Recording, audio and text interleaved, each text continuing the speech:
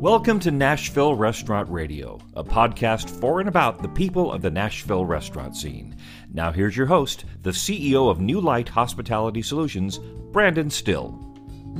Hello, Music City, and welcome to Nashville Restaurant Radio. My name is Brandon Still, and I am your host. Today, we are going to be speaking with Megan Sealing. She is the project manager and editor for Nourish Nashville, and it is a new book that the Nashville scene is producing. We're also going to be speaking with D. Patrick Rogers, who is the editor-in-chief for the Nashville scene. They're going to join the show today and tell us all about the book, how they wrote it, kind of just all the different chefs that are sharing their recipes for here in Nashville, and what the meaning is behind Nourish Nashville. So they talk about that for about 20 minutes, and then we spend another 20 minutes just talking about their lives and what they're going through right now, what their future looks like. But speaking of our future is going to look a lot like us talking about Trust 20. Trust 20 is built on 20 tactics that cover 4 categories. There's 6 tactics on cleaning and sanitizing. There's 5 tactics for employee health and safety, 7 tactics on social distancing, and 2 tactics on diner health and safety. All in all, there's 20 different categories that they will come in and identify that your restaurant should be doing. And when you cover all of those tactics, they will certify you as being Trust 20 certified. What does that mean? That means that you will be put on their list that they put out of all of their certified restaurants. You will also get a sticker that goes on your door to let your diners know that you are doing everything you possibly can to ensure the safety of your guests as well as your employees. It is vital right now that we are doing everything in our power to ensure that we are doing the right thing to keep everyone safe. So go visit them at trust20.co. That's trust20.co and get your restaurant certified today. Also want to talk to you real quick about fohandbow.com. That's fohandboh.com. Guys, they are taking off right now. Massive numbers of people are coming back to work. Their website is getting flooded right now with candidates that want to work. These are people that have gone to a website that is locally owned and operated, that is hiring people for restaurant jobs in Nashville. That's right, Nashville, not any other city. Nashville, Tennessee. Locally owned and operated, woman-owned, and they are doing it right. So if you are a candidate, you're somebody who wants to get out there and work, go check out fohandboh.com, fohandboh.com, and sign up. And if you are a restaurant and you need to hire people now, go to fohandboh.com. No BS, guys. This is legit. You go on their site, you identify exactly what you need in a position, and you don't have to put a job out there and it posts and you have to wait. It's not like you're going on a social media site and you're saying, hey, I need help, and getting 50 people responding.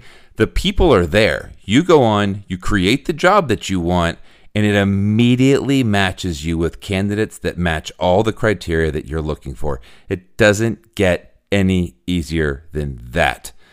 So if you would like a demo of how Faux and Beau works, send an email, a special email set up for people that are listeners of the show. We have special offers for you.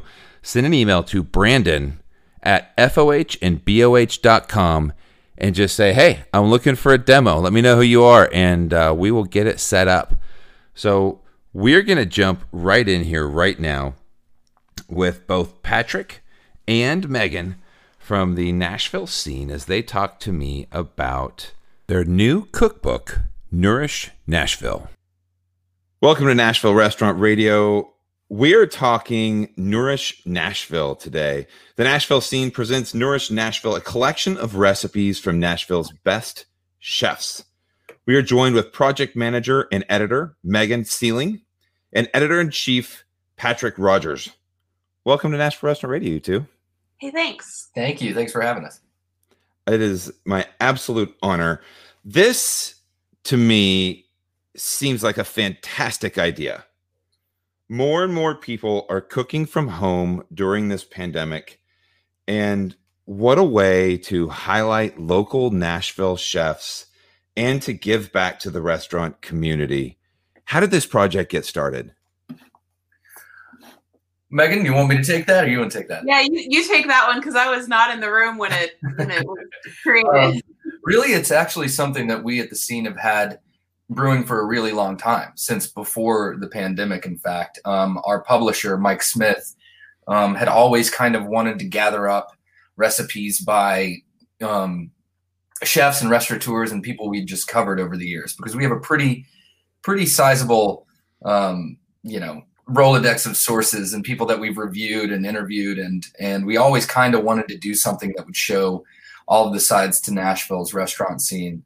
Because as you know, there's so much to incorporate. And then when the pandemic struck, we kind of had that idea of, well, what if we, silver linings, what if we try to use this as an opportunity to, bring those chefs into people's kitchens? So it was kind of a marriage of the two things. We knew we wanted to do something like this, some kind of project, and just the timing felt right. And, what better way to, support restaurants than to have part of the proceeds from something like this go right back to the restaurants that are participating in it. So yeah, and then we brought Megan on board because we needed somebody to do all of the actual work of putting it together. That's a lot of emails. Yeah. So what does that include, Megan? What is the work? You say a lot of emails, but there's a lot of emails. Yeah. I met with Patrick, obviously, and then Mike Smith, the publisher, and a few other folks who were involved making the list of our dream list. Like, we basically just made a huge list of all of our favorite chefs, restaurants, everybody, bakers, and then found as many emails as we could. We had a lot of them, thankfully, and then just got to work of asking people. Like, it was as simple as that. And I think when it initially started, we were really scared that people were either going to not write back, or they were going to write back and just be like, do you realize there's a pandemic and our industry is going down the drain? We do not have time for this. But they were all super excited, and just like within the first couple of hours, we were getting emails that were just like, yes, we would love to take part in this. What do we do? It's funny. I'm sorry. I just feel like there's a perception and a fear that you don't want to bother people. You know that this is a tough time. Exactly. But I found it kind of like you just said, quite the opposite. People said, well, what are you going to talk about in a podcast during a pandemic? And I'm like, everything. Yeah. Like, yeah. Who's going to be able to talk to you? And I'm like, everybody has a lot of time right now. Right. And there were some people that had to pass simply because they were like, we are struggling to figure out what we're going to do, and so they were nice about it, but more than anything, and it was totally understandable. There was a lot going on, but more than anything, people were just super excited about the opportunity to share recipes. When we told people that they could choose something that's either at their restaurant or just something that meant something to them personally, like Arnold Mint shared his mom Patty's recipe for shrimp toast, and so it gave him an opportunity to make his shrimp toast that's like the modernized version versus her shrimp toast that he had when he was a kid. And it was just really sweet to watch people think about, like, what do I want to eat right now in the middle of the most historically most upsetting time of our lives. Yeah. There's a lot of comfort food, and it was just, it was awesome to see people it really was as easy as just, as sort of easy as sending a lot of emails and getting the recipes and then compiling all of them, of course. And I tested some of them and did what I could there. And it wasn't as hard as you'd think it would be. It wasn't pulling teeth. Well, that was going to be one of you. I think you answered it there. Was when you sent this email, what were you asking? Were you saying, hey, did you have specific recipes in mind? Were you like, hey, I want the recipe to this dish? Or were you saying, look, we're totally good. Anything that, like you said with Arnold, was it a family recipe? Is it something that's just special to you? Or is it a specific menu item? There were a couple specific menu items. Like, I remember both Patrick and Mike, and then some of the other people who were on staff, Elizabeth Jones, who laid it all out and scheduled all the photography. Like, when we were making the list, there were a few people that were like, I really love this dish at this restaurant. And if you could get this recipe, that would be amazing. You know, like Mas Tacos is in there, and it's the chicken tortilla soup, which is what everybody wants from Mas Tacos. And so thank you, Teresa, for being kind enough to share that with the world.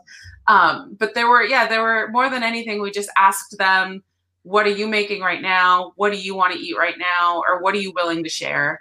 But yeah, there were a few people when I emailed them, I was like, hey, if you want to give us this, and we got declined on some of those because it's like, I'm not going to do that recipe. One. That's my cherished recipe. Yeah. No offense, but I will give you this very good runner-up. Very nice. Let's name some names. So we've talked about Arnold Mienth and I forget who you just now said. Teresa Mason from Mas Tacos. Teresa Mason from Mas Tacos. This isn't a cookbook of like B and C restaurants. There's some A-list names on here. Yeah. Let's go over some of the people. I'm a big fan of Josh. Recipes. Go ahead. Go, Patrick, go. We lose Patrick? Sorry, it froze up on me a little bit. It's okay. One of my favorites in the book is Josh Haberger has the Bastion nachos, which are just, I mean, if you've ever had the Bastion nachos, those are, I mean, I dream of those things. So I was really excited that he shared those with us. He's a favorite of mine. Manit Chauhan shared a recipe with us. I'm a big fan of Chauhan, Ale Masala House. There's Funk Soul Brothers shared their kimchi fried rice. I'm really excited. I want to try that one. BJ will be on the show next week, by the way. Oh, that's great. And that recipe, I feel like the great thing about that one is when we asked him, he was like, I'm going to give you my kimchi fried rice, but this is how I make it at home. This is like the legit version. And it's a little different than the one in the restaurant, apparently. Like he's like, this is the one I make for me. A little so that was pretty awesome. Yeah, those are just a handful of some of my favorites. I know, Megan, you probably got some more in the mix. I'm real excited about the dessert section. I'm a big dessert person. So Lisa Marie White is in there, which I think is really great. Mm-hmm. Tammy from the Peach Cobbler Company, or Peach Cobbler Factory, she gave us a recipe for a jalapeno peach cobbler, which now that peach season is over, it's a little less appropriate, but at the time I was very excited. So that'll be great for next summer when it's peach season. I also think Brian Lee Weaver, his recipe is really exciting. And then, I just, more than anything, I'm just excited to like have, DeAndrew's macaron recipe. I'm a big fan of the dessert section. And I'm also a vegetarian. And so like when I was going through some of these, okay, I can't make that, but so many of them are adaptable to a vegetarian thing. Like Manit's, she did the like hot chicken pakora. I could use tofu with that, or like TKO's chicken is in there with like 6 different marinades and sauces or something. Some of these recipes have like so many steps, and you could do it with tofu. So I'm excited to kind of dig into some of that this winter and try my hand at turning a few of these into vegetarian dishes. That's awesome. I will also say that you have recipes from Margot McCormick. You have recipes from Deb Paquette, Jess and Trey over at 210 Jack, Carrie Bringle, John Stevenson, Julia Sullivan from Henrietta Red. I mean, you guys, heavy hitters. You got the names. So, I guess I was going to ask, like the cooking. Like, Patrick, have you cooked any of these yet? Man, my girlfriend's a better cook than I am. So we're about to. I really want to do. I already mentioned the nachos, but that's the one that's first on the agenda. I know Megan's a baker. I'm trying to get into baking. It's all about the chemistry and the timing, but on the short list are definitely the Bastion nachos, and And Deb, yeah, you mentioned Deb Paquette. Her recipe looks really amazing. I want to try that one too. Yeah, really, I want to work my way through the whole thing over the winter. Probably starting at there's a couple of recipes that I think are probably more to my skill level. And I'm going to start there and work my way into the more difficult things. You know, none of them looked so incredibly complex that like you couldn't do them. I mean, I think that's one of the cool things that this isn't you don't have to be an executive chef somewhere to create these recipes at home. Right. Yeah. Yeah. And you mentioned Kerry Bringle. He's got a recipe in here that, smoked green beans. Yeah. Yeah. Which is like relatively simple. You can make that as a side for, for a potluck or something. I guess we're not doing many potlucks these days, but yeah, there's a lot of options in there that I think are really cool, from sides to the entrees and the desserts. So excited to kind of try them all. Megan, were there any good stories when creating the book? Any kind of mishaps, any kind of drama? I wonder if I should talk about the drama. Of course you should. There was one drama thing at the very end when I realized I forgot a recipe. That was the big drama. That was the getting a text message. We had shot the recipe. We had taken video of the recipe being prepared, and we were all very excited about the recipe. And then we're flipping through the book one more time, and I don't remember who noticed it, but somebody was like, I don't think this one's in there. Is this one in there? And it was like a day or two before we wanted to get the final thing. So it's just like flipping through all of the pages, making sure. And yeah, no, I forgot a recipe, but it's in there now. It's fine. Nobody needs to know. I'm an excellent project manager. You can trust me. Not even going to ask which one it was. Yeah, no, it doesn't matter. I wouldn't tell you. Yeah, there's a very special edition. If you get the unproofed version of the cookbook, you can find out. Yeah. There's like 2 copies of it in existence. But yeah, other than that, everybody was super easy to work with. And I wouldn't say that there was any drama, but more than anything, there were just really good stories. And like some of these chefs like talked about, like I keep going back to Arnold Mint, but just like he was so excited, like, here, can I, he's not in Nashville right now because when COVID hit, he was in Palm Springs, I think, Joshua Tree National Park. Yeah. And so he wasn't here in Nashville, but he still was like, how can I do this? Can I take pictures and send them to you? And I really can we do my mom's recipe? And he's the one who had the idea to like put them on the same page and sort of juxtapose them. And so that was really exciting to see. And yeah, I think more than anything, it was just awesome. Like Teresa from Moss Tacos was like, I'd love to give you the chicken tortilla soup recipe. Like that's what people want.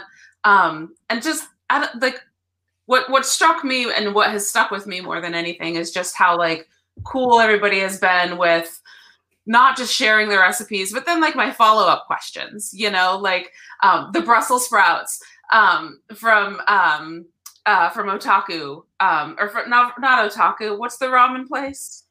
What are the now? The Brussels sprouts were from. Gosh, hold on 1 second. I just remember looking at those, thinking I've got to make those. 210 Jack. 210. Yeah. Jess and Trey. Yeah. I can't believe I just spaced that.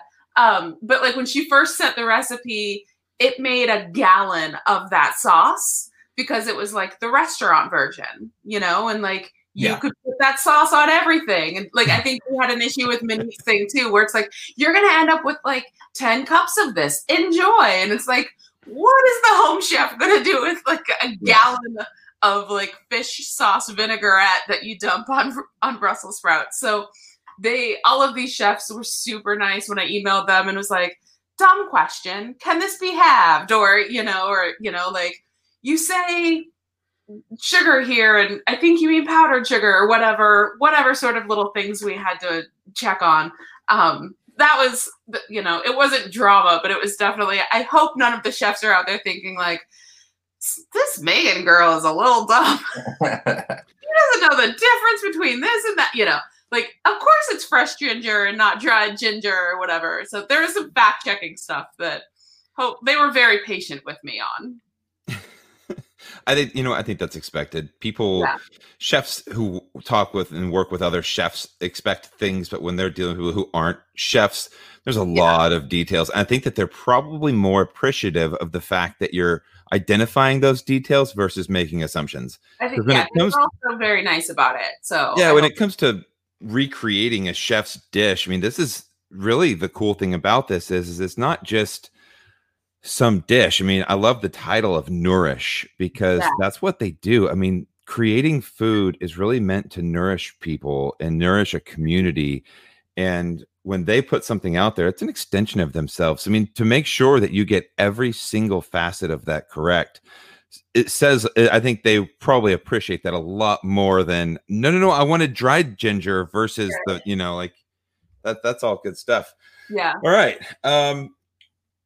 So I'm going to ask kind of one last question here in regards to the book. It's dedicated to Steven Steinhardt, who we all know and love. Patrick, this is probably a question for you. I would love to talk about him, a little bit about why the book was dedicated to him, and just kind of give him some love. Sure. Steven has been at the scene. I've been at the scene for 12 years, but Steven has been at the scene since technically before it was really the scene. For 30 plus years. Steven Steinhardt is mainly he's our sales rep. He's the restaurant guy. If you work in the restaurant world, you've had Steven Steinhardt darken your door before. He's the man who kind of has always been our go-to for contacts in the restaurant world, and he's been with the company a really, really long time. He's sort of a gregarious, interesting, funny character. And Mike had the idea to kind of dedicate the book to him just because he's been our food man for so long. And he was met with no resistance. We're all very happy to have Steven on the team. So, we dedicated to Steven, just sort of like, how many people do you know that have been, in any line of work for 35 years? And he's been our guy that's kind of connected us to the restaurant scene. So it seemed like an appropriate dedication. And I just wrote up a little dedication to put in the back there. And I think he was pleased to see that. Well, you know what? I think that's one of the things that is so important right now. Megan, you wrote a column recently just about stop, take a second for yourself and mental health. And we've been talking a lot about that here on the show. And I think that acknowledging people for their hard work and things that people do just isn't seen enough. There's just not enough times where people publicly, or whatever the case is, acknowledge people for the hard work that they do. And there's so many unsung heroes out there. And I just kudos to you, because I know Steven, and he's just he's an amazing dude. And I love seeing that at the end of the book, because I love acknowledging people who do a great job, especially for as long as he has. Mm-hmm, mm-hmm. Yeah, and it can be thankless work. So we wanted to just say, hey, thanks. So the book is called Nourish Nashville, and it comes out on October the 1st. Yeah, but some of the people who pre-ordered are already getting theirs. Apparently it's out. yeah. So if you pre-order, it might show up even before. How would I pre-order the book? Where would I find it? NourishNashville.com. Yeah. All one word, Nourish Nashville. We got the URL. And a proceeds, what is it? Just a percentage of the proceeds go to Nash Restaurants, split up between all the restaurants that donated their recipe for the book? Yeah. And then there's also, so like a percentage of the sales will go to the restaurants, and they can do with it what they see fit, pay wait staff, like whatever, wherever they're struggling financially, it can help with that. But then if you go to nourishnashville.com, there's also like a tip jar, basically. So you can buy a copy of the book. If you want to add a little more to go to the restaurants, 100% of anything that goes in through the tip, the donation of extra money will go to the restaurants and stuff too. So if you want the book and want to give a little more, awesome. If you don't want the book for some reason, maybe you're a jerk, you could just donate to the restaurants. I'm just kidding. No one's a jerk. But you could also just donate to all the participating restaurants too. Either way. We won't judge you. Excellent. I love that. And this is the time where our locally owned and operated independent restaurants need this so bad. Yeah. Thank you guys for doing this. NourishNashville.com. Go check it out and purchase your copy today. All right, there's my.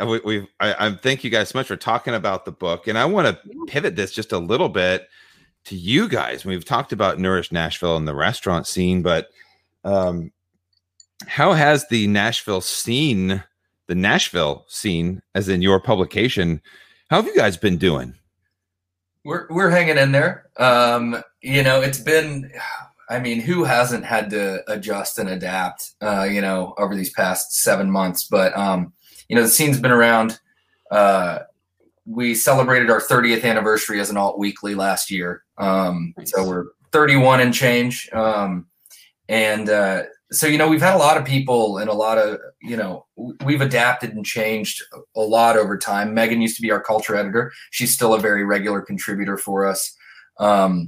But, she's seen all the changes we've been through. So we just had to learn to adapt. I mean, so much of the scene is based around events, from, what we're writing about to our sales. So that just evaporated, in late March. But we figured out a way, I'm going to use the cliche, we pivoted like everybody did. We figured out, we took our critics pick section, which was all about, here's what you should go out and do over the next week. And we made that, all right, here's the films and recipes and records you should check out at home, So we've found a new stride in doing that. We've had to make a lot of adjustments, but, we've been around more than 3 decades. So, we're figuring it out. Are you guys seeing a massive increase in your digital versus, because if people aren't going to restaurants, you distribute the magazine typically around town. If you're not having the traffic, have you had to pivot so much more towards that?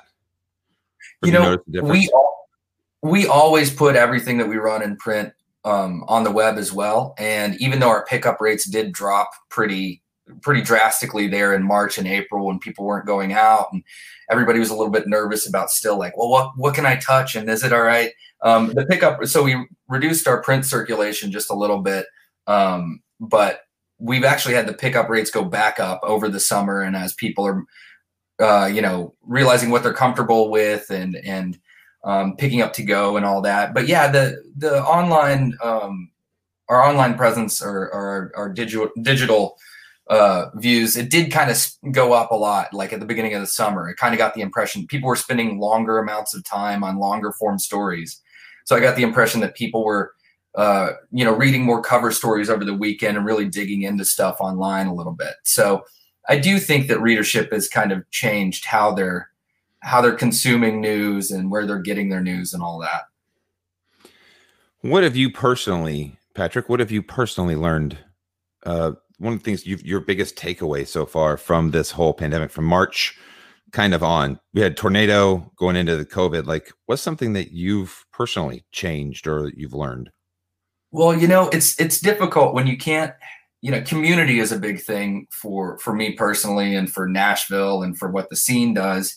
And, it's been kind of beautiful to see how people have adapted to that. Take, for instance, the Belcourt Theater. That's sort of my second home. Our former editor-in-chief, Jim Ridley, and my sort of mentor in film writing, he was in the Belcourt virtually every day. And he passed away in 2016, and they named the lobby after him. That's because Jim's always in the lobby. But so it's been really difficult not to spend a lot of time at the Belcourt, but they recently launched in late August, they launched the Belcourt Drive-In. And they have this giant inflatable screen they put out in the parking lot, and they're still showing repertory films. I went and saw The Birds. They're still doing new releases. I can't tell you, pulling into the parking lot there, and even with everybody with their masks on, seeing the staff of the Belcourt and some of the regulars there, just immediately I had tears, because that's something that I really, really missed. But people are adapting. They're figuring out new ways to do things. And I feel like, especially in Nashville, people are really good at that. So that's something that I've kind of held on to and enjoyed, is seeing, new ways to see their faces, go to the Belcourt Drive-In, or, participate in the online events and like the Zoom happenings that they have. So I'm just glad to see that, that sense of community does transcend. We're able to do it online or in a safe, socially distanced context. So I'm just happy with how adaptive Nashville is. Nice. Megan, same question. Like for you, what have you learned? What's been the thing that over this time, like what have you learned throughout COVID? I feel like, I mean, I think there is a sense of community in the city. I think I've learned to slow down a little bit. Like there was a lot of when I left the scene, I was full-time there as culture editor and then went to freelance and was like, I wanted to explore freelance opportunities and like see what I could do. I had worked at Alt Weeklies basically my entire adult life. And I was like, I want to see what I can do. If I branch out, I freelance, I explore other ideas. And so from then on, and that was in 2018, and it's like freelancing is all about like, you know, like the quote unquote hustle culture. And you're constantly like trying to think of things to pitch and people to contact and what you could write about. And you don't really get a day off. And, you know, like it's because you could always be doing more. And then when this pandemic hit, you know, I had a bunch of stuff lined up, a lot of it for the scene, some of it for other publications too, about bands that were touring and comedians who were touring and all of this stuff that was linked to events. And that was all immediately canceled. And so like the initial, like I had built up this month's worth of work and all of a sudden it's gone. And so you panic thinking like, how am I going to make money? How am I going to spend my time? And there was just this like, it forced me to sit down and shut up for a minute and just be like Patrick said, like, and like everybody's saying, you had to kind of pivot. But I think my pivot sort of went into like, it's okay to slow down. It's okay to either take a break or, you know, like be more thoughtful about what you want to write and when you want to write it. Because so much of the stuff that I was writing about was about events, was about going to restaurants, was about going to concerts. And to lose that, I had to kind of, I had to readjust and figure out like, okay, well now what do I want to write about? And it's been nice. Like, I mean, it's weird to say it's been nice in the middle of a pandemic and, you know, a complete tragedy, but my husband it's okay to say that. Yeah. Like my husband is here at home. He actually left his job early on in the year. And that was a plan of his. He had planned that.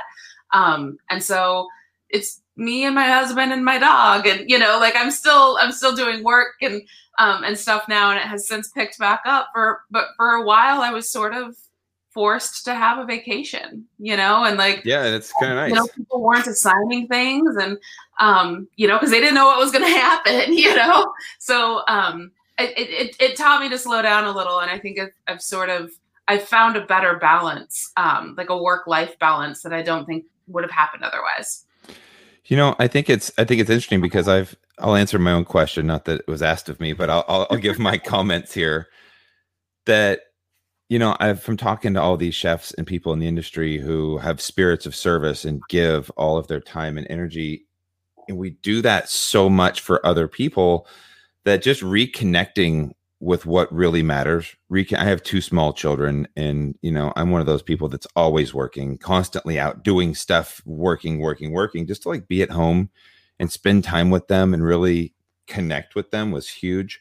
I also realized that I really liked your article about mental health, you know, just a small thing that, you know, physical health and all the things you do matter. But if you don't have your mental health, like taking time for yourself, finding meditation, reading a good book about, you know, just kind of taking a few minutes for yourself and investing in yourself and your own personal mental health is absolutely invaluable. And I've also learned that it takes one person to help. You have no idea what other people are going through. And if anything, I've seen a vulnerability in our city and our people that people need kindness and they need you to reach out and they need just one small phone call you can make to somebody to tell them hi. One little handwritten letter that says, hey, I was just thinking about you. How are you doing? Can make such a difference in people's lives. And we need to do more of that. Yeah. So There we go. There's. Sorry, I inserted myself into that, but no, I think it's great. I think that's a great sentiment. I love it. What do you think is the best thing to come out of COVID-19? Either one of you. You first. Me first? Oh my goodness. Got it. You go. If you want. Oh my goodness. Well, it's been a tricky thing. I've been at so I've been covering a lot of the protests and marches and rallies that have been happening over the summer, and seeing the community that formed around this conversation about racial injustice and police brutality has been really something special. And it's been it's like you were talking about people reaching out to one another. I've gone down there a lot, and I'm there in the capacity to sort of cover it and everything, but it's just people constantly asking what one another needs, supporting one another emotionally. And oh, do you need help carrying that? Do you need a ride home? We could use water down here. There was a 2-month period where protesters were spending every day and night at the Capitol steps on Legislative Plaza. And just seeing people would just show up and bring food, bring water, bring supplies. And that's something that, I don't know if it's inspired directly by the pandemic, but I think people have this need, this desire to sort of, perform acts of love just to support each other. And that's something I've seen like people more inspired and passionate to do. I don't know. That's sort of a vague answer to your question, but I feel like just my summer was seeing a lot of that and a lot of that desire and need for social change and people just doing the little things that they could. And we're also sort of isolated now, that doing an act like that makes you feel connected to people. So, well, I really love what you just now said. And I love what you said because there's one of the things we talk about a lot on the show is perspective, and your perspective can be two ways. You can say everything you just now said with a negative narrative. I've seen all these people, and I've seen hate, and I've seen anger, and I've seen vitriol on the other side, people that meet these protesters with vitriol and anger. You can see that, or you can see love. And I love the fact that through all of this, you chose that as the positive, because I'm with you 100%, man. Like 100%. I love that there's love that is being, people are seeing people a different way for the first time in a positive light. And I think that's one of the best things come out of COVID-19 for sure. I love that. All you had to do was cancel football and people opened their eyes. What about you, Megan? What do you think the best thing to come out of COVID-19 was? I think it's something similar. Like I definitely agree with everything Patrick just said. And then I think on like a smaller, different, like more business oriented level, one thing I've really loved seeing is how people have adapted. There was so much lost work, I think, at the beginning of this, that so many people did what I did, where it's like, what do I do? I have to make money. And in order to do that, they founded a business that had been on their mind for a long time. Like there's this woman, Sky, Patrick, I know you're a fan. Like she started a cold brew delivery service, Crisis Cold Brew. And she has subscription services, or you can order it online, and she will bring you cold brew on a weekly basis. Or if you just if there's a day, you just like, bring me 20 ounces of cold brew concentrate, so you don't have to keep making your own coffee. I think that's stuff like that is amazing. There have been I like this place or this business called Gorilla Biscuits, and they're vegan. It's a vegan biscuit delivery service, but it's all themed after 90s hardcore, Gorilla Biscuits, straight edge. It's a very niche thing, but it's and that started in the midst of the pandemic. The Nashville Free Store is something that Dark Matter, the DIY music venue, they had to stop doing shows. And so some of their volunteers had this idea for a long time that and this happens in other cities, where they have a free store where they take all of these donations, food, goods, anything, including produce. They have a refrigerator. You bring it down, and then they open one day a week to the community, and you can just take what you need. No questions asked. And so at Dark Matter, They take donations on Friday, and then they're open to the public every Saturday. That's something that wouldn't have happened if Dark Matter hadn't had to close down to live shows. And then along with that, there's this thing called Hot Poppy. I don't know if you've heard about them, but they're like the local answer to Instacart. They deliver local goods to your door as like a grocery delivery service. And they work with dozens of local farms and produce suppliers and lots of local, like Aaron's Noodles. Mr. Aaron's Noodles are on there. Nice. Which I'm a big fan of. I have some in my fridge right now. But they will, you place your order online or on their app, and they bring it to you. And it feels a little better to me to do something like that, and support, like local egg farms and local, I'm a vegetarian, but like there's beef and meat on there if you want it. Kenny's Cheese is on there.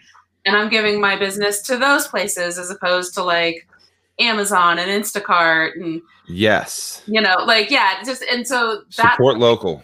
Yeah, that's something that happened. Like Hot Poppy launched at the beginning of the pandemic when they were like, we can't go to the farmer's market and get like Bloomsburg Farm stuff. And I think that sort of thing has been awesome to see people have recognized, because the pandemic just blared a light on all of the holes in all of our systems, and it's been insane. Recognized where we were lacking and where people maybe needed some help. And they got to work, and, like in the space of like Gorilla Biscuits and Hot Poppy and Crisis Cold Brew, they're doing it because it's a business, obviously, but they're also doing it because people needed it. Like they recognized that people needed it. And I think that's pretty amazing. And it's still like, that cold brew is great. So yeah, and like I tell you, yeah, you went first, and she figured it out. Yeah. That's all really good stuff, Megan. I love that. So I've loved to see that. I've loved to see how people have adapted. All right, I'm not going to ask you what's the worst thing of COVID-19. I'm going to let you guys. I could talk to you guys for just hours upon hours. I would love to do it. I know you have jobs. You have things that you have to do. I'm a freelancer, so she's like, I'm going back to bed. Yeah, I am. Great. So, real quick, last thing, and two separate ways. Megan, what are you? And Patrick, I'm going to ask you the same thing. What do you see in the future? What are you working on? What should we look for you coming out soon? Besides Nourish Nashville, a cookbook that's out now at nourishnashville.com. What do you got coming up? What are you working on? And Patrick, what's coming up with the Nashville scene here? What do you guys see going into the future? What do you see? We'll start with Megan. Yeah, I wish I knew. I don't like it's, I'm going to keep writing and doing stuff like that. I'm going to totally jinx it, but I'm going to try to write a book. So we'll see how that goes. Nice. That's something that's a thing where I've been like, oh, so I have time to actually do that and no more excuses to say I don't have time to work on a book proposal. What kind of book?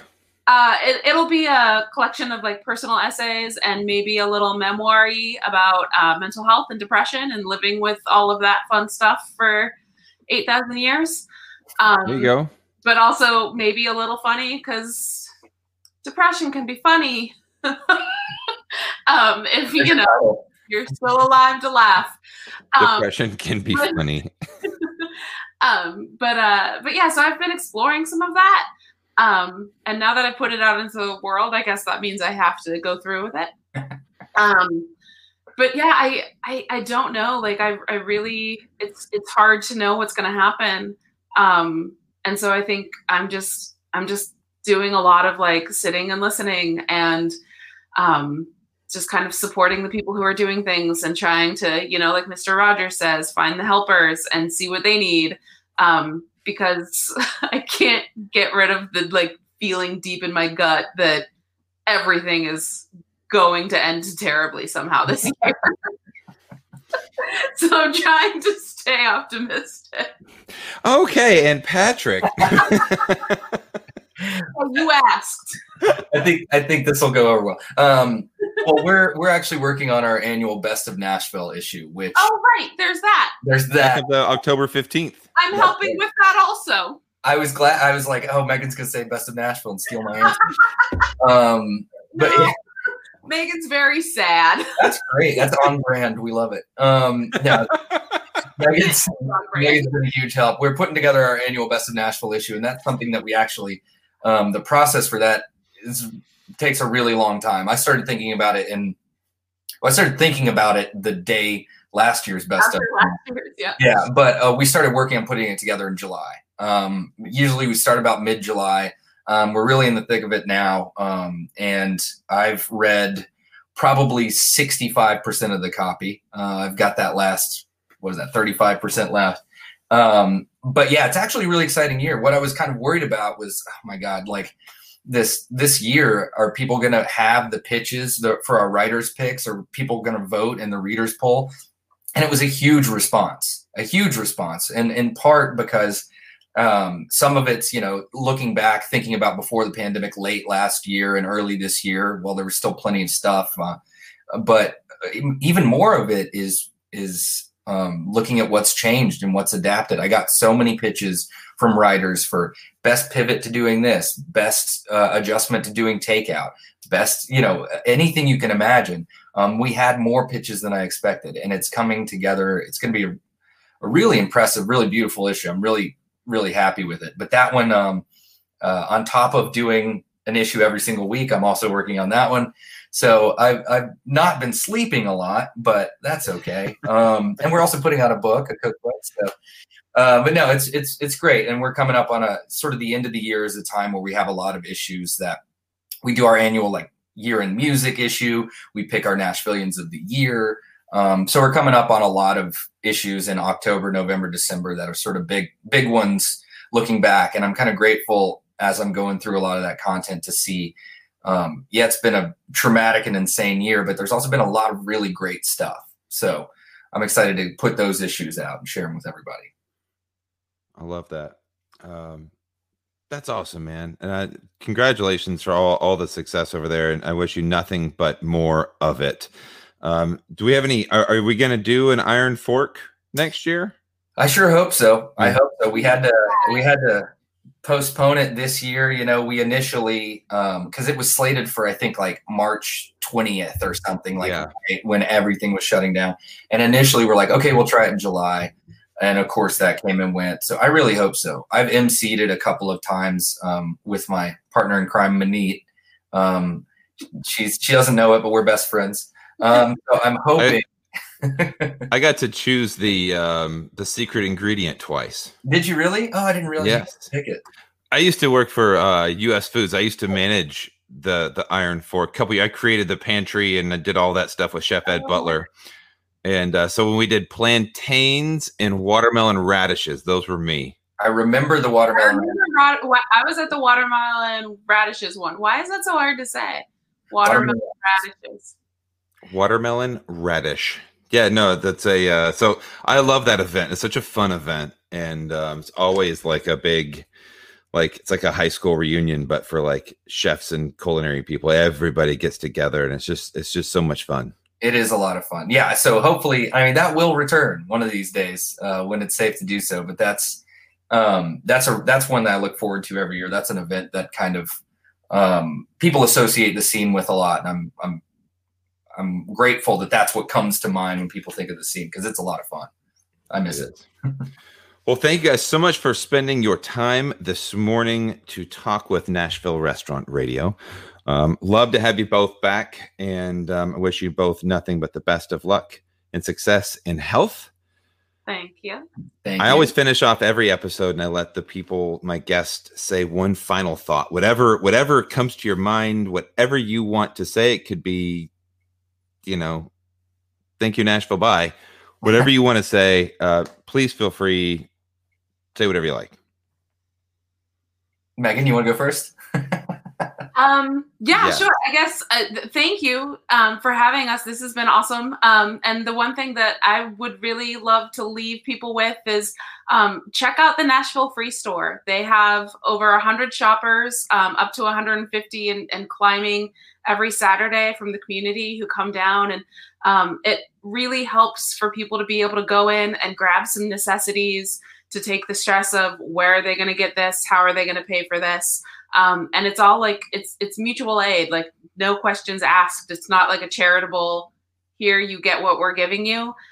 You take what you need, and so check it out every Saturday at Dark Matter, and if you want to donate, every Friday at Dark Matter, and you can check out their Instagram for more information. But I've loved it, and I've gone on a few shopping trips to get stuff for them, and it's just, if you feel helpless and you feel like you can't do anything, and if you feel sort of like how I feel sometimes where there is no good in the world, that's a really, really great way to remind yourself that people are doing good things, and you can be one of those people that does a good thing.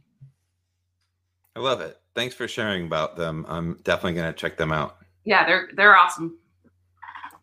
Patrick? That's wonderful. Follow that, huh?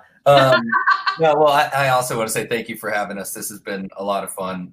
It's also nice to talk to Megan, who I don't get to see as much these days. I guess I would say this is going to be, it's kind of broad, but support local journalism. And I don't just mean the scene, although we love your support. But local independent media, I think, is something that's really important now and always. And a lot of newsrooms are really struggling. So, you know, if you're in a community that's lucky enough to have some independent local news sources, you know, seek those out, see what they need, whether that's, you know, whether they have subscriptions or take donations, or, you know, even if it's just, you know, advertising with them, giving them your clicks. That's something I try to encourage people to do who get their news through social media a lot. I'm like, well, are you going to those sites? Are you seeing if there's a way to support them? Are you subscribing? Or are you just sharing screenshots of that, you know, of that article? So I would just say, you know, and reach out to a journalist. Sometimes we have a hard time. If you read something that you like, you know, or you appreciate, share it, and let them know. We get a lot of hate mail. We get some love mail too. But I think it's, I don't know, journalists are going through an interesting and difficult time right now, but even a little thank you, or, hey, I like that piece, or even just a retweet or something, that always is appreciated. All right. Well, thank you both so much. Good stuff. Patrick, thank you so much for sharing that. Again, one kind word, guys. When you're at the grocery store, anywhere you are, a smile at somebody, which you can't really see anybody anymore with a smile. No. But, you know, thumbs up to somebody, I say a high five, a handshake. No, a friendly wave in the car. When you're in the car, smile at somebody next to you. Small gestures go a long way. And we'll talk to you guys soon. Thanks. All right. Thank you so much for having us. Big thanks to Patrick Rogers and Megan Sealing for joining us here on Nashville Restaurant Radio. And see, guys, I tricked you. I told you this was going to be an interview about a cookbook, and it ended up being deep and interesting. See that? Ha-ha! Every once in a while, it turned out like a 20 minutes of like a nice little cookbook talk. And then I love the positivity flow in there. Patrick talking about being downtown, seeing the protesters, and just seeing the love that's going around in that group, which isn't something that's reported on too often. You know, that doesn't sell copies of newspapers, that the people down there are just, hey, what can I do to help you? How can we make it easier? Peaceful protests don't get coverage. And I just love that that's what he saw down there. And I love that that's what 99% of people see that are protesting for injustice. And I love it. So thank you guys for listening today. We have got a big week coming up. We have an episode of The Roundup coming up this Thursday, tomorrow at 3:30 live on Facebook and YouTube. We will be announcing, or I will be announcing, the Nashville Hot List, which will be our top 10 restaurants you need to go eat at right now. The best restaurants in our city right now.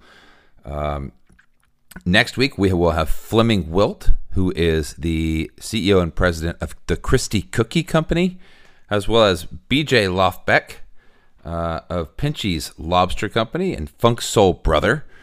We've got lots of stuff coming up. we have the mental strength coach for the Philadelphia Phillies. Her name is Hannah Huesman. She'll be coming up next week. All kinds of great guests. So stay tuned to Nashville Restaurant Radio. We will be bringing it to you. Season 3. Hope you guys are being safe out there. Love you guys. Bye.